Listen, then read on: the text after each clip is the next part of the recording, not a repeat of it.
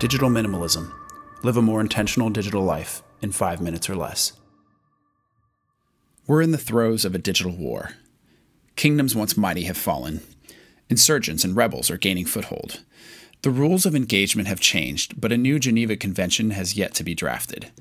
And unfortunately, it's the everyday individuals, the foot soldiers, who are being laid waste on the battlefield. We are the casualties of war, the necessary loss, written down on a ledger as costs in the fight. It's been true since the beginning of time. Kings and generals often have little idea what's truly happening on the ground. They advise from their ivory towers, yet take mere educated guesses as to the best plan of attack given the circumstances, rarely thinking of the soldier and his family at home. And the same is true of today's technology landscape.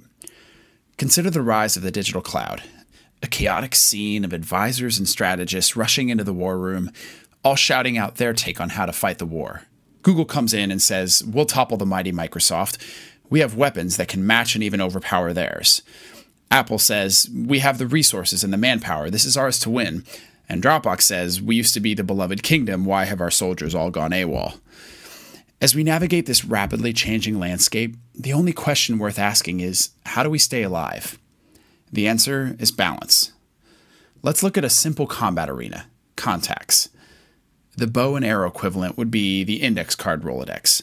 Simple, understandable, and functions exactly as intended, but it definitely cannot scale for larger battles. Then consider the basic digital contact, the VCF or CSV. You scroll through these on your phone every time you call mom or you drunk dial your ex. This would be the standard rifle and bayonet. It works well, but it has its limitations and has a limited range. But then you have the massive CRMs used by businesses to gather extensive contact data.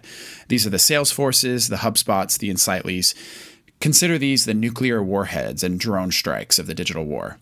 Massively powerful, yet when misused can wreak catastrophic damage. As an expert on digital warfare, I can confidently say that 99% of modern individuals don't actually know what kind of battle they want to fight. They've got a hodgepodge arsenal of equipment, but have no idea what they need to succeed, and worse yet, they're often bringing the wrong weapon into battle. Use your judgment. If you spent your whole life as a real estate agent, and you have dozens of beautifully organized Rolodexes that are color-coded by department and region, use them. If you're a gigging musician who wants to keep tabs on other guitarists and drummers in your city, write guitarist or drummer on the person's contact card. If you're building a venture capital fund and want a list of leads, including city, referral point, projected buy-in, and the name of their cat, you better be using a CRM. Now, all of this is to say, use what works for you. Don't become a casualty to the war, but fend for yourself and opt out of the fight. If your digital life is holding you hostage, it's time to reconsider the terms of engagement. Think about how you want to operate and act boldly and intelligently, confident that you've chosen the right tools to suit your needs. And when the dust settles, you'll still be standing strong, ready for whatever new battle comes your way.